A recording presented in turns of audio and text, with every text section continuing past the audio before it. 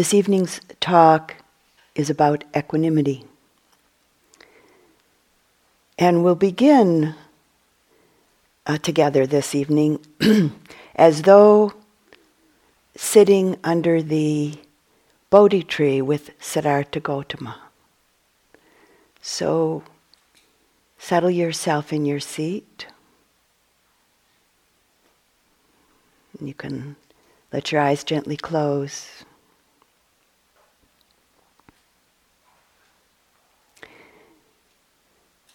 And if you listen and carefully take this in, you will find all 7 factors of enlightenment in place within this being that we're sitting with under the Bodhi tree, Siddhartha Gautama.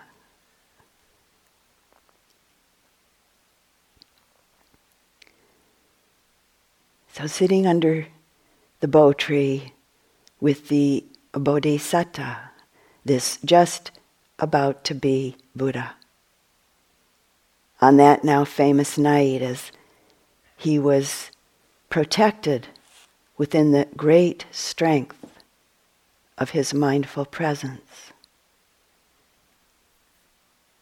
which was enlivened by a keen interest and a penetrating sense of investigation, exploration, accompanied by clear discernment.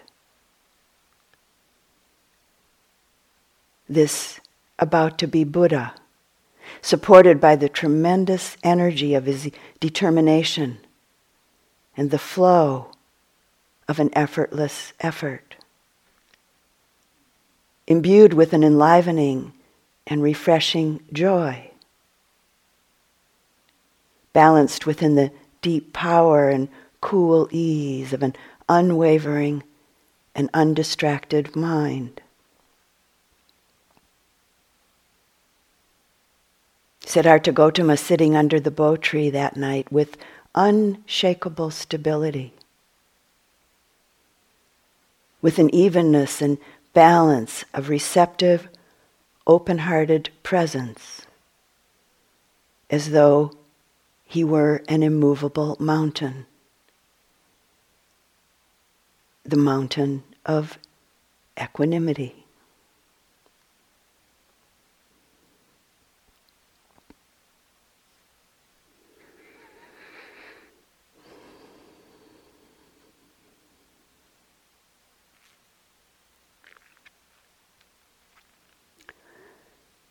Where I live in Taos, New Mexico, we have what is considered to be a sacred mountain. It's one amongst many mountains that surround the Taos Valley.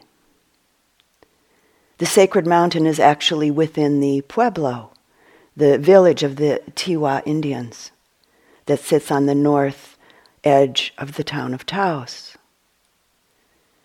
And this particular mountain is sacred to the Tiwa people. And it's also a sacred symbol for many Taoseños. I have the very good fortune to be able to look out at it and take it in every season, any time of the day or night, on any day of the year, as it's quite clearly visible from where I live. This mountain, any mountain, just simply sits where it is. The sun shines on it, rain falls on it, snow covers it, lightning strikes it, fires sometimes rage on it. All sorts of forms of life are born and die on it, living out their particular life patterns on and with the mountain. And the mountain remains unshakable, unwavering, the mountain of radical acceptance, the mountain of impartiality, the mountain of equanimity. The mountain itself is a live energy. But it only exists in relationship to all of the myriad, lively, constantly changing energies that constitute it. The mountain appropriately sustains and supports the activity that it's intricately and intimately connected to. The mountain of equanimity doesn't cling on. It isn't attached or it isn't averse to anything. We might say it lets life live through itself, closing off to nothing, holding on to nothing. And all of this happens with the amazing grace of impartiality and balance. And so begins our exploration of upekkha, equanimity. Equanimity is a very powerful force in our practice, a powerful force in the whole of our life. And in the Buddha's teachings, it's included as one of the 10 paramis, one of the 10 perfections. It's one of the 4 Brahma Viharas, one of the 4 divine abidings, and those being metta, unconditional kindness, loving kindness, karuna, unconditional compassion, mudita, appreciative or empathetic joy, and upekkha, equanimity. It's also one of the 7 factors of enlightenment, and those being mindfulness, investigation of states, effort or energy, joy, tranquility, concentration, and equanimity. And upekkha is also one of the 2 jhana factors that are present in the 4th jhana, one being one-pointedness, ekaggata, and the other being equanimity, upekkha. Upekkha was the final factor to come into maturity before he attained full awakening, full enlightenment, as the Buddha sat under the Bodhi tree that now famous night, with an evenness and balance in his very relaxed and powerful presence, as though he were an immovable mountain.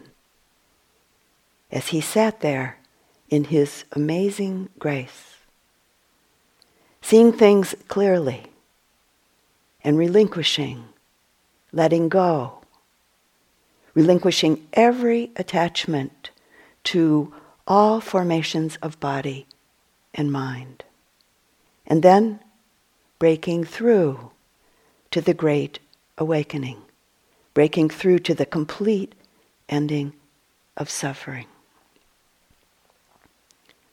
Equanimity is the fearlessness, the power, and the equilibrium of the mind, the heart, to experience all kinds of change.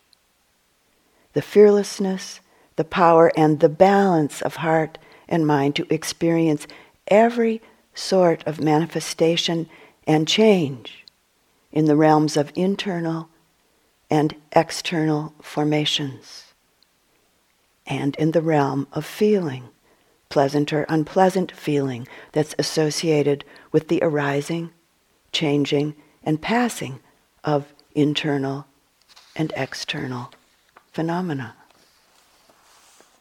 The Buddha described what he called 6-limbed equanimity, meaning equanimity in relationship to what comes in at each of the 6 sense doors: seeing, hearing, smelling, tasting, touching, and the mind door. This 6-limbed equanimity was described as the equanimity of one whose afflictive states, or cankers as the Buddha called them, have been destroyed. destroyed temporarily or destroyed completely, finally, and who abides in the natural state of purity in relationship to desirable and undesirable objects that come into focus at any of the 6 sense doors. And some words from the Buddha. Here, a bhikkhu or a yogi or meditator whose cankers are destroyed is neither overjoyed nor distraught on seeing a visible object with the eye, hearing an audible sound with the ear, smelling, tasting, touching, thinking. She, he, dwells in equanimity, mindful and fully aware.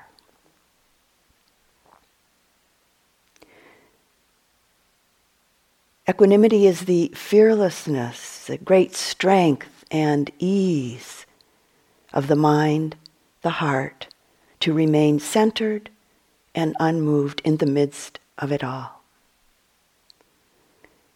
The literal translation of upekkha, the Pali word upekkha, is on-looking. So equanimity looks on at the occurrence of physical and mental pleasure and pain by maintaining a neutral mode, by staying in the center, staying in the middle, watching things as they arise. On looking, it sees them fairly, without favoritism, without bias, without partiality. So one attribute of equanimity itself, as it's described in the realm of feeling, is neither painful nor pleasant feeling. The function of equanimity as an enlightenment factor is to inhibit partiality. And so upekkha manifests as neutrality.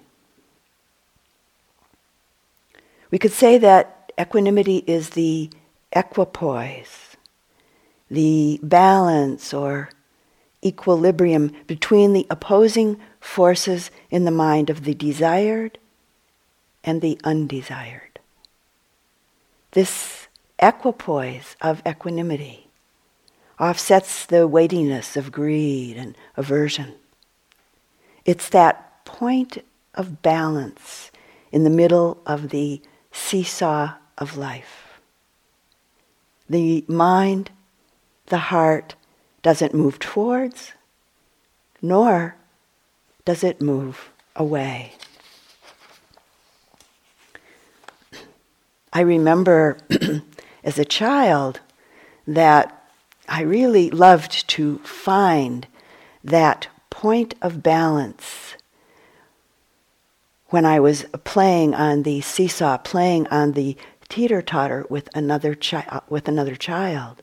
That point of balance when each of us were suspended in mid-air up on the seats of the teeter-totter. There was always a certain kind of happy and really almost breathless feeling inside of me when this would happen. The poet T.S. Eliot said it beautifully, and these are his words. At the still point of the turning world, neither flesh nor fleshless, neither from nor towards. At the still point, there the dance is, but neither arrest nor movement, and do not call it fixity, where past and future are gathered, neither movement from nor towards, neither ascent nor decline. Except for the point, the still point, there would be no dance, and there is only the dance.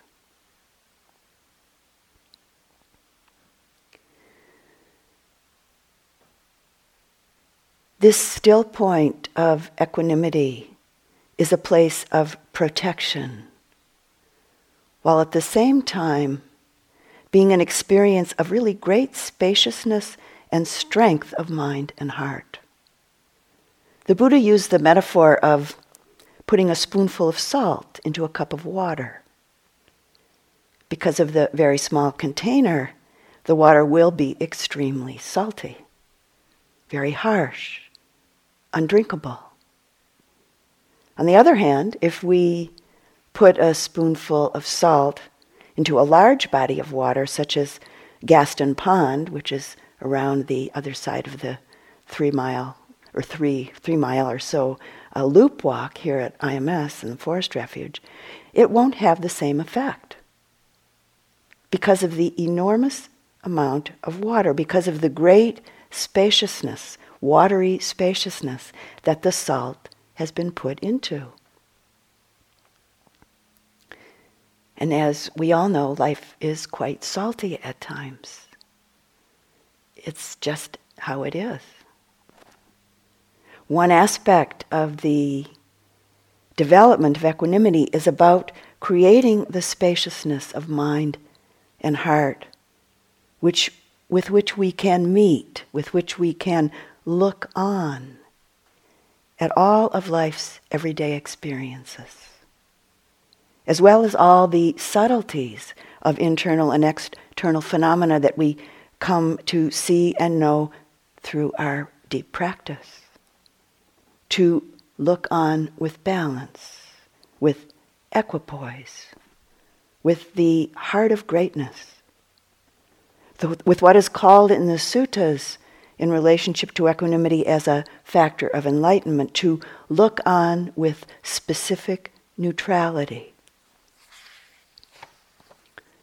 So, what does this mean, specific neutrality?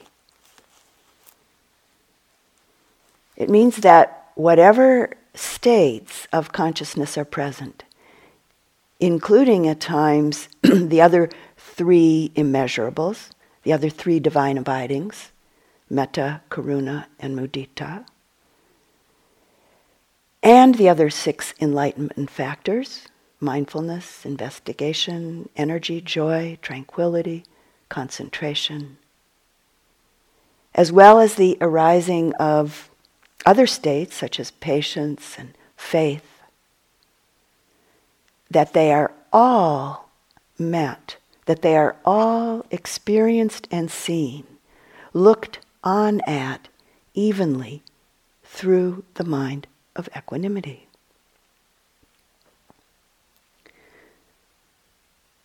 There's a wonderful little book of teachings from Zen Master Dogen with commentary by Uchiyama Roshi called How to Cook Your Life, where Dogen uses the monastery cook, the tenzo, and our relationship to food to teach us, in this case, about equanimity. And we, of course, can bring this teaching very immediately close, right here and now, in relationship to our amazing cooks, our amazing tenzos here at the Forest Refuge. And, of course, also into our life when we're back home. And these are Dogen's words. Handle even a single leaf of a green in such a way that it manifests the body of the Buddha. This in turn allows the Buddha to manifest through the leaf. This is a power you cannot grasp with your rational mind. It operates freely according to the situation in a most natural way. At the same time, this power functions in our lives to clarify and settle activities and is beneficial to all living beings. And he goes on. A dish is not necessarily superior because you have prepared it with choice ingredients, nor is a soup inferior because you have made it with ordinary greens. When handling and selecting greens, do so wholeheartedly, with a pure mind, and without trying to evaluate their quality, in the same way in which you would prepare a splendid feast. In practicing the Dhamma, delicious and ordinary tastes are the same and not two. There's an old saying, the mouth of a monk, the mouth of a yogi is like an oven. Now this next part from Dogen comes from his time and culture. Just as an oven burns both sandalwood for incense and cow dung for cooking, without distinction, our mouths should be the same. There should be no distinction between delicious food and food which is plain and simple. We should be satisfied with whatever we receive.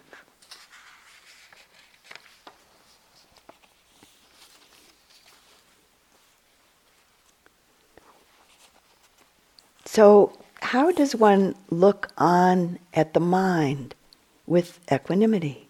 What contributes to this looking on in this way? What contributes to this capacity of relating to all things with equanimity? A simple example in relationship to our practice. We sit, and we find that the mind is tranquil and serene. And this is known. And we recognize that the focusing power of the mind, concentration, is evenly and repeatedly connecting with whatever the object of attention is. Maybe it's breath, a metta phrase, sensation in the body. The mind isn't listless, nor is it agitated? But rather it's interested and appropriately energized. At those times, there really isn't any interest or any necessity in exerting or restraining or encouraging the mind in any way.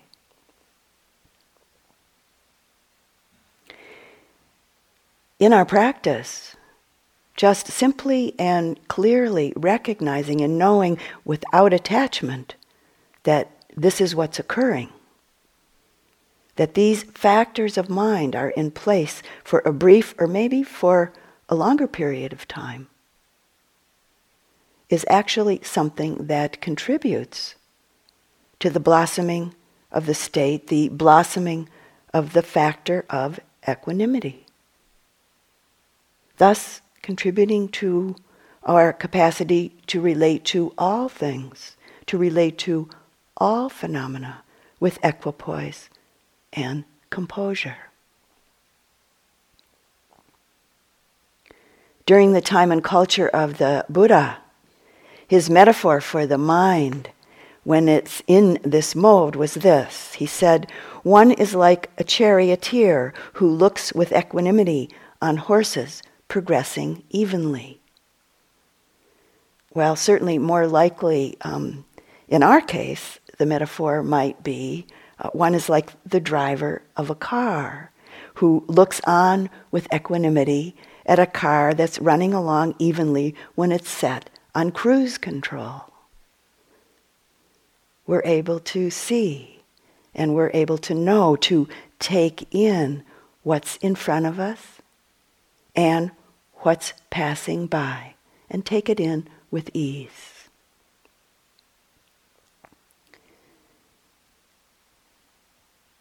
This quality, this factor of mind, allows the process of practice, the development of concentration, mindfulness, metta, and the progress of insight to unfold without getting caught or mired by the various habits of mind that can stop things up, such as various habits of clinging, attachment, and identification that can create a block, that can create a tangle in the flow of the process.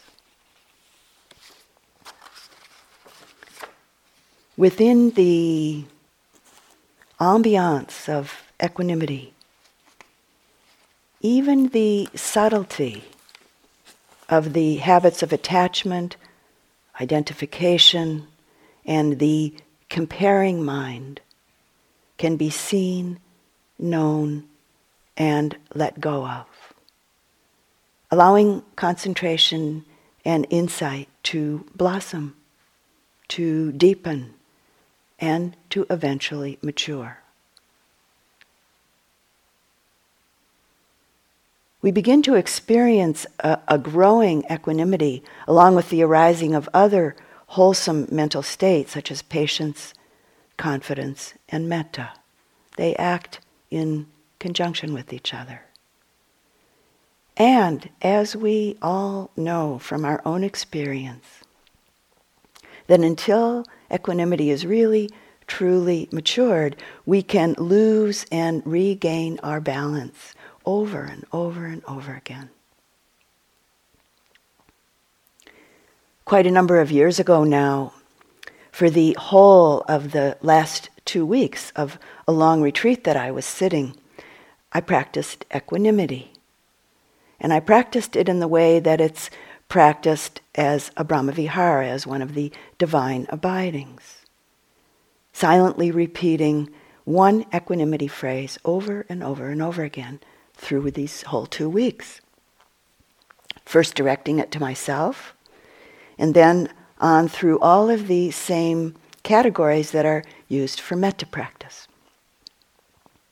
And this is the phrase: I am the heir, or I am the owner of my karma.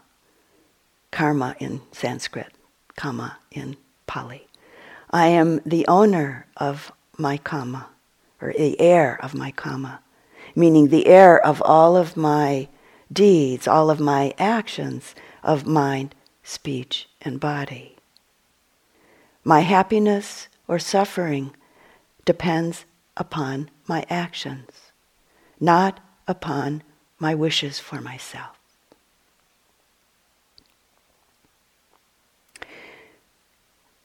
By the end of those 2 weeks, there was quite a deep and quiet sense of balance, evenness, and neutrality in the mind and heart. A day or two before the end of the retreat, the thought came up, well, there's equanimity here. Seems to be a fairly deep and abiding equanimity. And then the next thought was, well, I wonder if there's an equanimity test. If this was a Zen sesshin, any good Zen teacher would do something creatively startling to check my equanimity. But this is a Vipassana retreat, and Vipassana teachers don't do things like that. And then the thought just disappeared. Well, later that day, I was startled in true Vipassana fashion. An equanimity test, Vipassana style. I got a note signed by one of my equanimity teachers. Although then it was actually from all 5 of the teachers that were teaching that retreat. And it said, we would like you to give the Jhana talk to the yogis tomorrow. Now at that point I was not teaching Dharma, not teaching at all. Well, for a moment, my abiding equanimity flew right out the window. My heart felt like it stopped. And the old habit of fear flew right in the window of my heart. I can't do this now, said my old habit. I've been silent for so many weeks and so deeply into practice. I can't get up in front of all my fellow yogis and speak. It's impossible. I can't do it. And then the heart and mind relaxed and saw what had just occurred. And the thought came in, yes, this is my equanimity test. Of course. And I can do it. And I want to do it. And at that moment, a tremendous flood of gratitude came into the mind and the heart. gratitude for the teachers, for the retreat center, for the staff, for the teachings, for the practice, for the Buddha. And just as suddenly as it had gone, equanimity was back. What I was being asked to do felt like the most natural thing in the world to be doing. But again, until equanimity has matured, we lose and regain our balance, our equipoise, over and over and over again.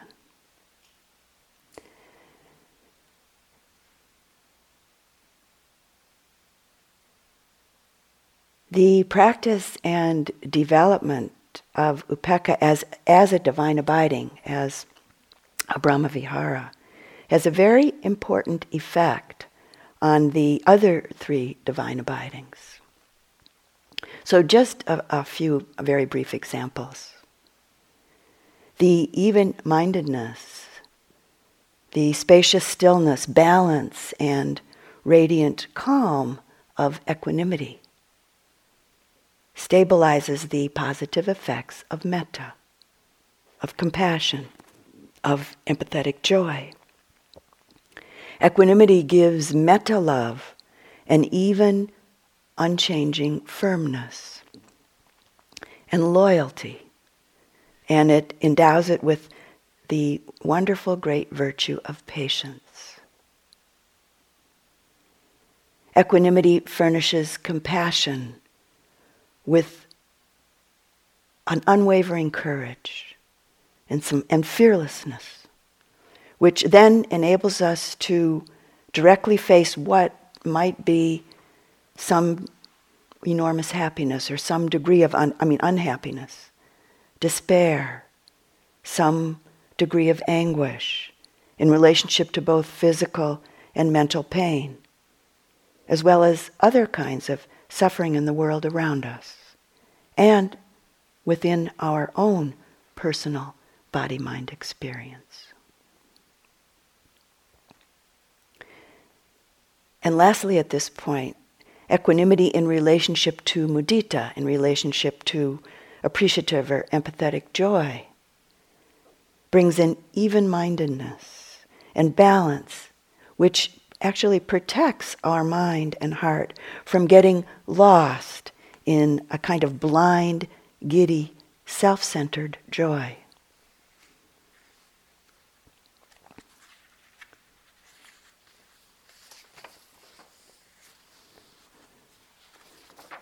Upekkha manifests as quieting fear, dislike, resentment, and the self-judgment that can sometimes manifest as guilt or disapproval or not being good enough.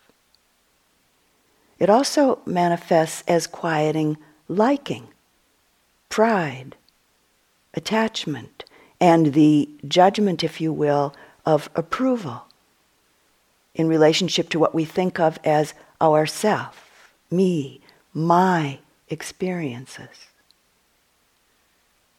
Equanimity also manifests as quieting the attachment and fear that comes up in relationship to others.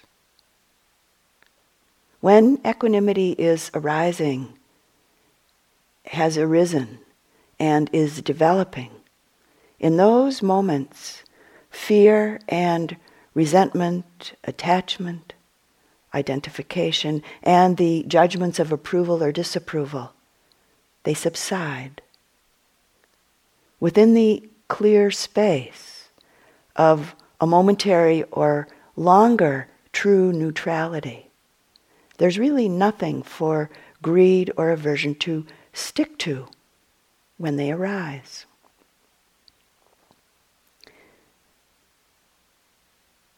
Equanimity fails when it produces what is called the equanimity of unknowing, which the Buddha called worldly-minded indifference produced by ignorance. A mouthful. Worldly-minded indifference produced by ignorance. So what does this mean, worldly-minded indifference? It occurs when we don't clearly see or see through the object of our attention with the focused attention of a concentrated mindfulness and investigation. And instead, we're blindly seduced by and swept away in the happenings of life, seemingly equanimous with it all.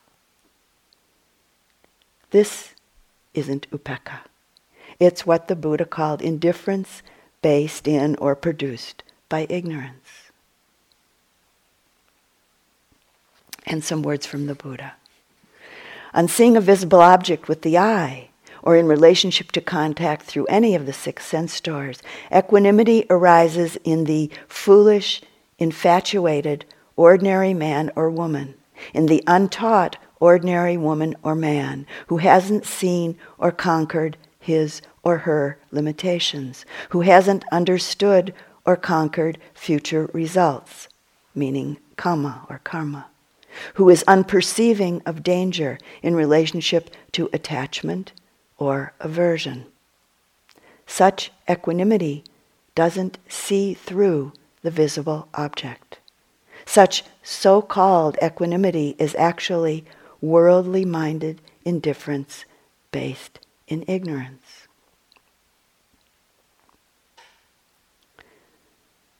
Well, the Buddha, when he taught, was quite wonderfully direct and straightforward and very succinct in his teaching. He never minced words. He just said it directly. So, a personal story. When I first began living in Taos, New Mexico, I became quite aware as I was walking down the one main street in Taos that there were very many beautiful handcrafted things in the store windows along this street. And at times, as I was walking along and looking in the windows, I would get quite infatuated with what I was seeing. And sometimes getting caught in the delusion of wanting what I was seeing, and even sometimes thinking I really needed what I was seeing. That very painful contraction of the must-have mind. I must have this. So I decided to make a practice of it. So I practiced walking along the street and looking in the windows many, many times, and watched the process of my mind. And eventually, after a while of practicing this way, I began to really just simply appreciate the beauty of what I was seeing, with tremendous appreciation for the amazing creative capacity of human beings. It was a great relief, actually, when that started to happen. The Dalai Lama tells a story about himself being taken, I think it was in London, by a friend to a place where there were many small shops on this particular street that were filled in the windows with these little tiny mechanical parts, which is of a particular interest of his. He has kind of a fascination with small mechanical workings and things, parts. And he said that he had this very strong inner feeling as he was looking in the windows at all these little mechanical parts of wanting them all. And then he said he realized that he had no idea what any of them were for.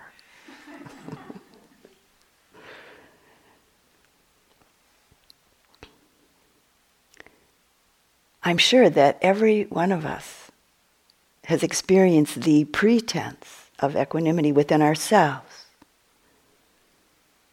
in the midst of maybe some subtle degree of greed, dislike, resentment, anger, fear, disappointment, the kind of glossing over, the ignorance, meaning ignoring these states, pretending to ourselves the pretense of equanimity, the, oh, it doesn't really matter attitude, or it's really all just fine way of thinking, or I'm totally okay with this situation. I'm absolutely totally okay with this person.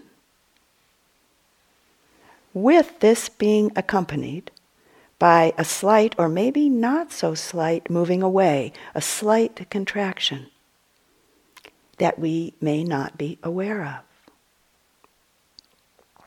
This, of course, is not equanimity.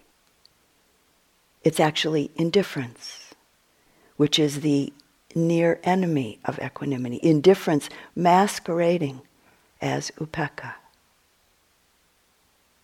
And of course, we all know from our own experience that when we're inflamed with greed or dislike or fear or resentment, it's really difficult, extremely difficult, if not absolutely impossible, to look on at those moments with a true equanimity.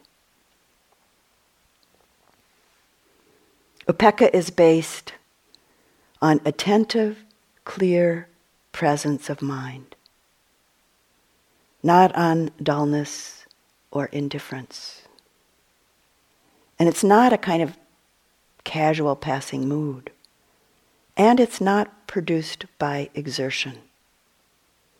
It's really the result, one of the fruits of our practice.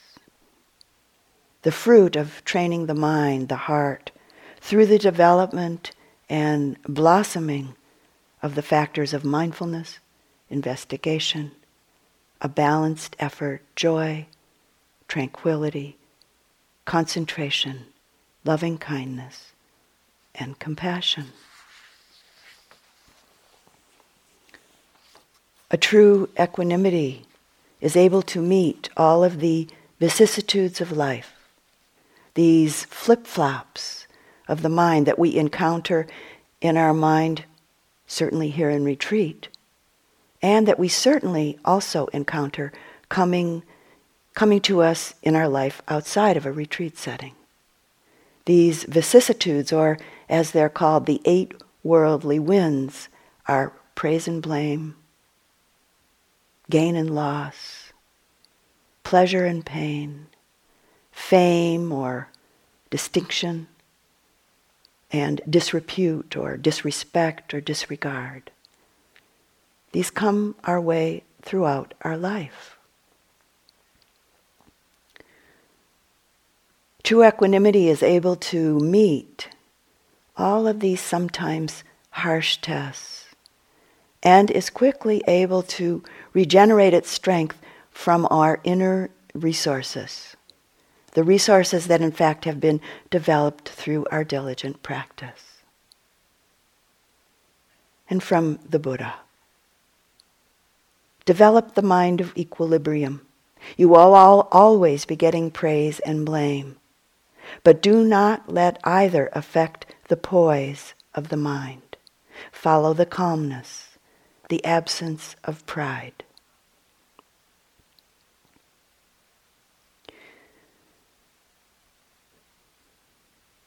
There's an amazing practice that is, I've been told, maybe still occasionally practiced by the Hopi Indians. I do not recommend this practice, but we can take it as a metaphor for us in relationship to the cultivation and the manifestation of the power of fearlessness, evenness of mind and heart, and the protection that is one of the great strengths of equanimity. And this is from the Book of the Hopi by Frank Waters. There were all kinds of snakes, rattlesnakes, big bull snakes, racers, sidewinders, gopher snakes, about 60, all tangled on the floor. The singing stirred them. They moved in one direction, then another, looking over all the men in the circle. The men never moved. They just kept singing with a kind expression on their faces. The snakes began to roll in the sand, taking their bath. Then a big yellow rattler moved toward an old man singing with his eyes closed, climbed up his crossed leg, coiled in front of his breechcloth, and went to sleep. Pretty soon this old man had 5 or 6 snakes crawling over his body, raising their head to look at his closed eyes and peaceful face, then going to sleep. It showed that they had found their friend, looking within the heart of this one whose body they chose to rest on. That is the way snakes show who are good and kind men with pure hearts.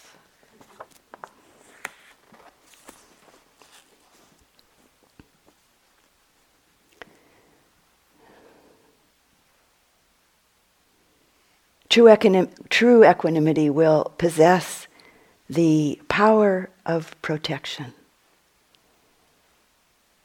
and a wholesome resistance in relationship to the mind, the heart, getting seduced by and caught up in states of fear, greed, and aversion. And will also possess the power of renewing itself only when it's deeply rooted in a growing insight into the true nature of things. There are 2 particular understandings that I'd like to spend a little bit of time exploring with you this evening. That as they develop, along the way of our practice, and eventually ripen into insight, are the root of equanimity. The first of these is our growing clarity in understanding how the vicissitudes, the ups and downs, the 8 worldly winds, how they originate, how they come to be. And this is the understanding of kama, or karma in Sanskrit. The understanding that the various experiences of stress, suffering, and the experience of ease are the result of our karma, the result of our actions of thought, speech, and deed, right here and now, in this lifetime, and on, back, and back. This is karma. This is our karma.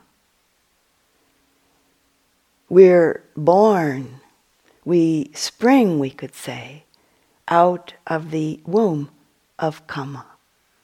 And even though we may or may not like it at times, we are undeniably the heirs of our karma. So for instance, just as soon as we've spoken words or performed any action, we've totally lost control over it. And yet, it remains with us in some way. And in some way, inevitably returns to us as our due inheritance. And so we can say that everything that happens, and the ease or dis-ease in our mind, in our heart, is the outcome of our own mind's relationship to all of the happenings, internally and externally. Our suffering and our happiness in this life, in any given moment, is really due to our own mind. Our motivations and our responses, or our reactions to phenomena. Not due to our hopes or wishes for ourselves. And not due to some other person or some outer antagonistic seeming or seemingly strange or foreign world.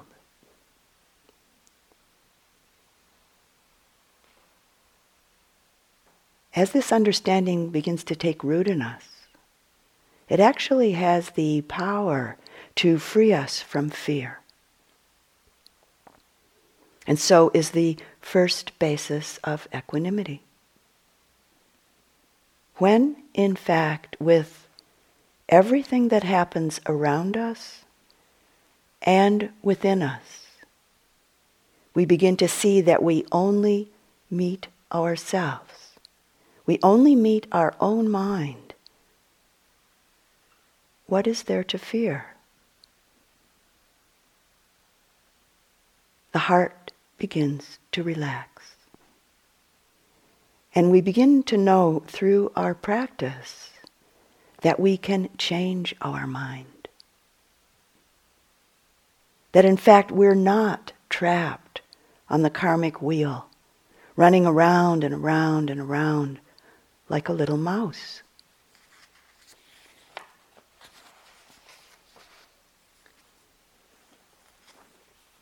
But of course, as we've all experienced, fear, uncertainty, and insecurity arise along the way. And at the same time, as we traverse this path, we really clearly begin to see and to know that the refuge where fear can be dispelled is through our good deeds.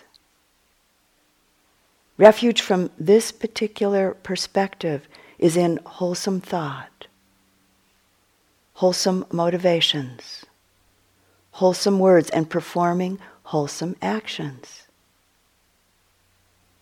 As we take this refuge, there comes to really be a growing confidence in the great protecting power of good deeds that we've done in the past, and really a growing courage to perform more wholesome deeds right now, even in the midst of what might be some hardship in our current life.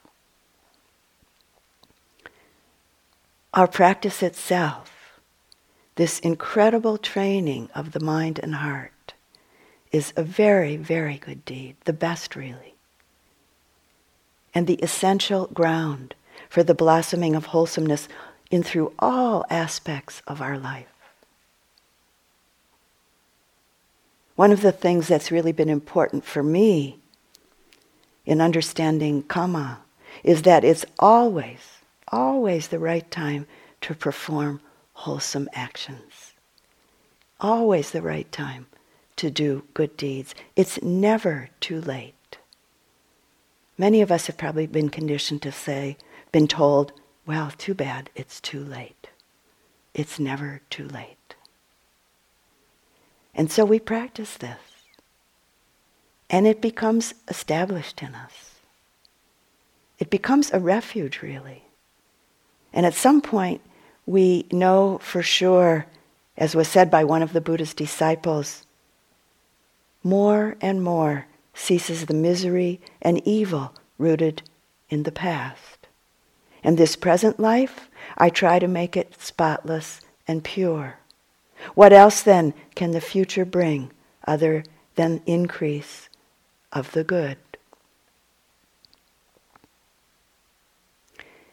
As this becomes more and more a certainty in our mind, in our heart, the mind becomes more tranquil and serene. And we gain the great strength of a patient heart and the evenness and balance of equanimity in relationship to the various challenges and difficulties in our practice and in our life as a whole.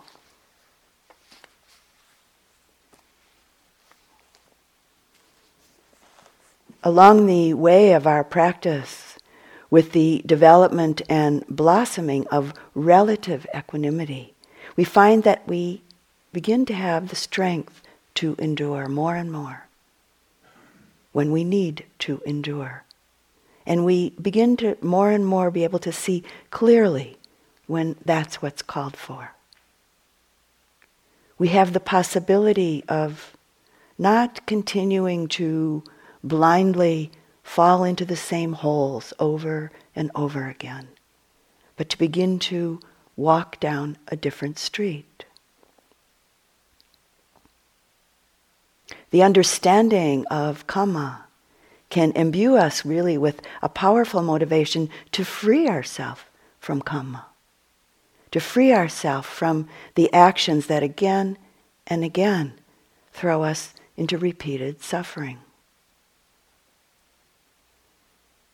As we more and more clearly see our own craving, our own delusion, and our habitual tendency to create and engage in situations that strain and sap our strength and our healthy resistance, a wholesome disgust, as the Buddha called it, arises. And our motivation to practice in order to free ourselves from craving and delusion is strengthened.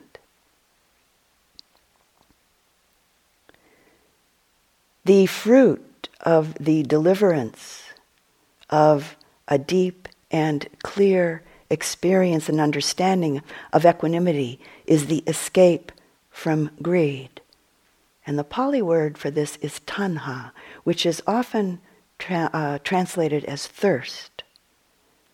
So the fruit of the deliverance of a deep and clear experience and understanding of equanimity is the escape from being in the grip, caught in the grip of insatiable thirst.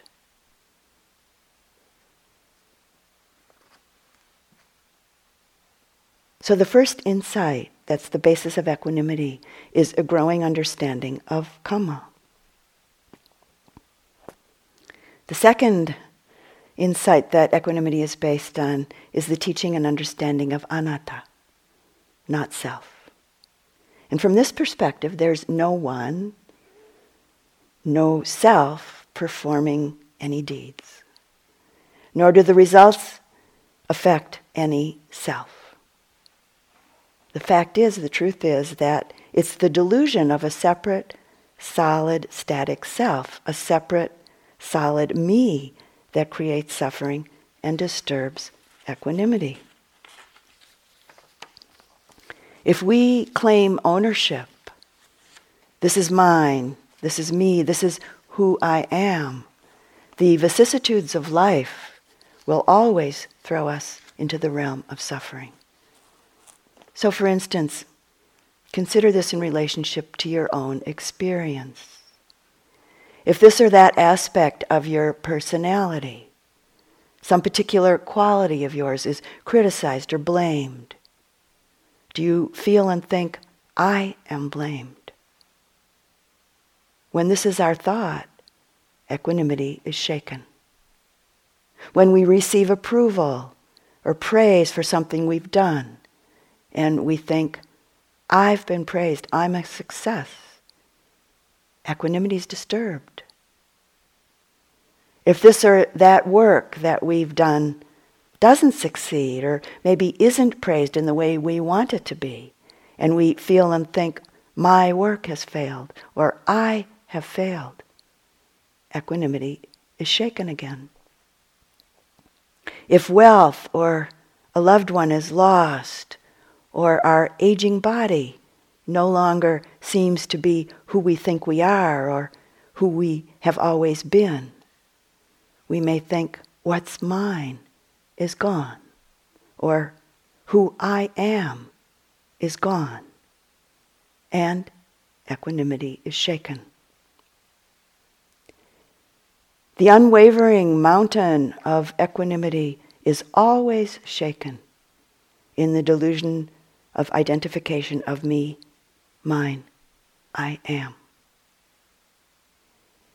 As understanding deepens and the heart opens, there's an easing of the constrictive feelings and thoughts based in self-centeredness. Unshakable equanimity is established by giving up, relinquishing all possessive thoughts, the thoughts of mind, which itself could be quite a daunting thought. And so we begin with the small things, from which it's quite easy to detach oneself, or at least somewhat easy to detach oneself, and gradually work up to the possessions and goals and identifications that we so tenaciously cling to. The first time that I taught here at the Forest Refuge, and I was the very first visiting teacher here, was for 2 months. And I was here long enough to really settle in, and yet again and again, there was the awareness that the house that I was staying in wasn't mine. And it came about in small, simple, and sometimes surprising ways. When I first got here, there was no telephone in the house. So I lobbied for a phone, which in moments felt like it was for me.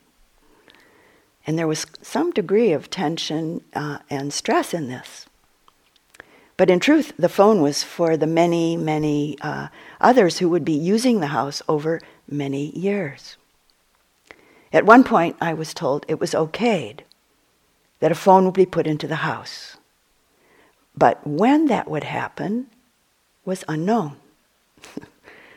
So at that point, there was kind of a pretty quick letting go. No more thoughts about it occurred. And I relaxed, and I really, truly felt that it didn't matter if the phone arrived while I was staying in the house or not. Because it really wasn't for me. It wasn't mine. Well, during that 2 months, it was decided to purchase a rug for the living room. The Forest Refuge housekeeper came over and brought the rug catalog for us to decide which rug to order. It clearly was not a rug for me. Wasn't my house, wasn't for my house.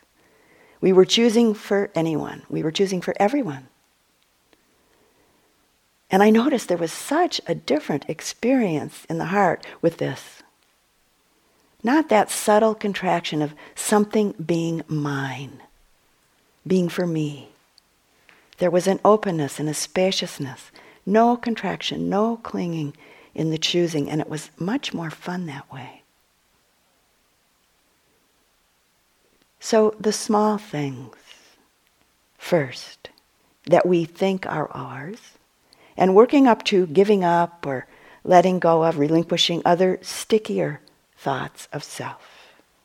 Beginning to relinquish the identification with some of the qualities that we're identified with as who we think we are. Our personality.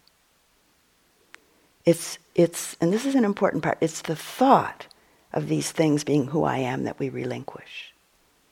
The clinging thought that these are who I am, these being who I am. This is what we give up, this is what we let go of. Beginning with small aspects of our personality, qualities of seeming minor importance. And then very slowly through our practice, working up to letting go of identification, practicing detachment in relationship to various emotions and beautiful and aversive states of mind that we may regard as the center of our being. Ajahn Sumedho, the former abbot of Amaravati Monastery in England, shares a wonderful way of practicing with this. When a particular habitual tendency of his shows up, and in this case, he's talking about the critical mind, he says, "Oh, there's my personality." Can our personality be impersonal? Can we relinquish our identity with this or that being who I am, being me? Even including positive emotions or various aversions and specific gifts, which we might regard, might be identified with as the center of our being. To whatever degree we abandon, we relinquish thoughts of mine, of me, of I am. To whatever degree we forsake thoughts of self, equanimity will enter the heart. When we realize, when we really truly come to know anything as void of a separate, solid, static self, in those moments how could it cause us any agitation due to lust or hatred or grief or fear? Thus, the teaching and the practice of anatta is an important guide along the path to perfect equanimity and our guide along the path to liberation. Equanimity, the unshakable balance of mind, of heart, is rooted in insight. The first understanding, the first insight being that of kamma, and the second being anatta. Equanimity is also seated and grows along the way of samatha practice and blossoms in a profound way as the deeper states of concentration occur. So, for example, as one enters and remains in the fourth jhana, the purity of equanimity and mindfulness pervade the body and mind. And in the words of the Buddha from the Anguttara Nikaya, just as if a woman or man were sitting wrapped from head to foot with a white cloth so that there would be no part of her or his body to which the white cloth did not extend, even so the yogi sits, permeating his or her body with a pure, bright awareness. There is nothing of his or her body, entire body, unpervaded by pure, bright awareness.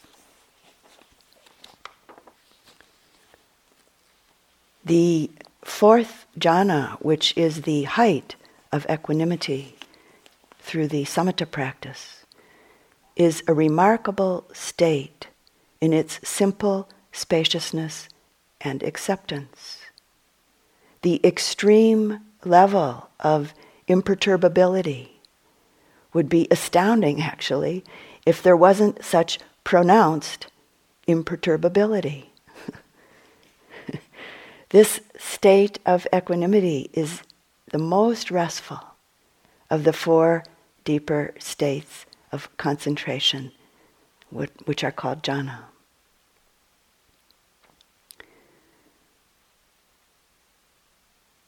The heart, the mind of specific neutrality, it isn't cold or heartless or dull. It doesn't manifest out of an emotional emptiness, but really out of a fullness or completeness of connection and understanding. And at some point in our practice, equanimity will evolve from being relative equanimity to absolute equanimity. In the progress of insight, when equanimity is strong, fulfilled, mature, concentration and insight or understanding occur coupled together, without either one exceeding the other, along with and in balance with all of the other factors of enlightenment. All of this occurring at that point with what has been called a single taste, the single taste of awakening, of liberation. At that point, there's insight knowledge into the dangers of the afflictive emotions, the dangers of the defilements, and insight knowledge into the advantages of purification. Insight or understanding at this point produces what the Buddha called a satisfiedness, a purifiedness, and a clarifiedness within one's heart and mind, which is manifesting due to one's capacity for on-looking equanimity. And the Buddha spoke about this as absolute equanimity, or unworldly or holy equanimity.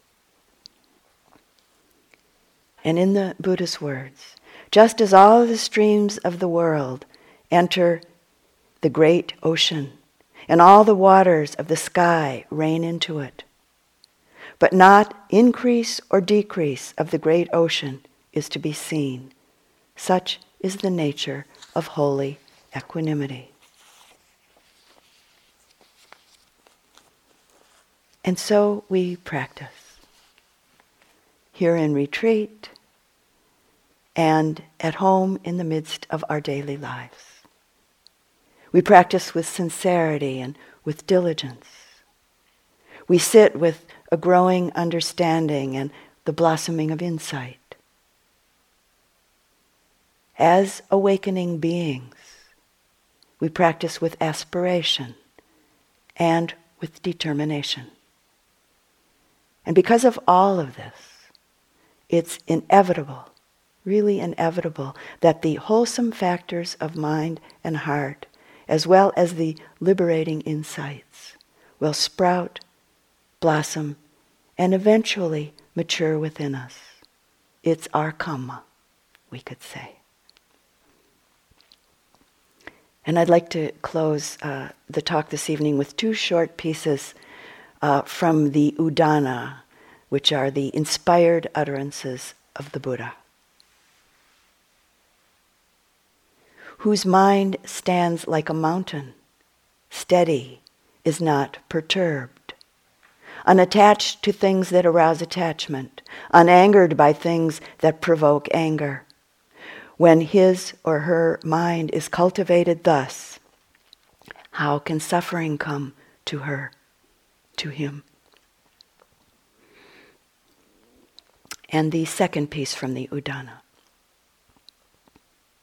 For one who clings, motion exists, meaning the movement of the mind. But for one who clings not, there is no motion.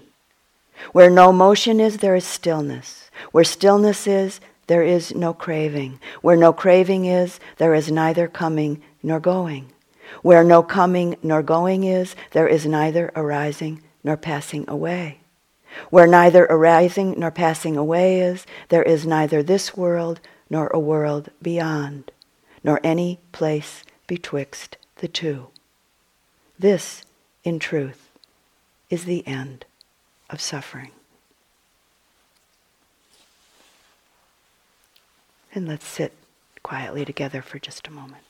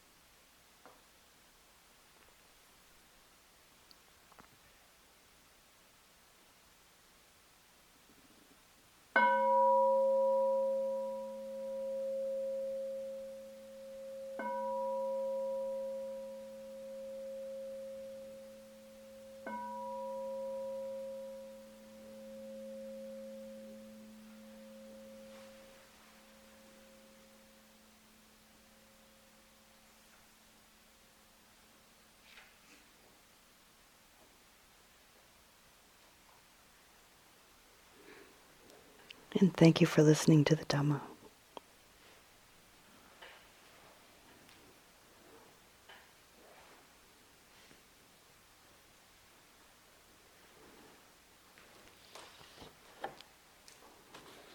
And we'll close the evening. Thank you for listening. To learn how you can support the teachers and Dharma Seed, please visit dharmaseed.org/donate.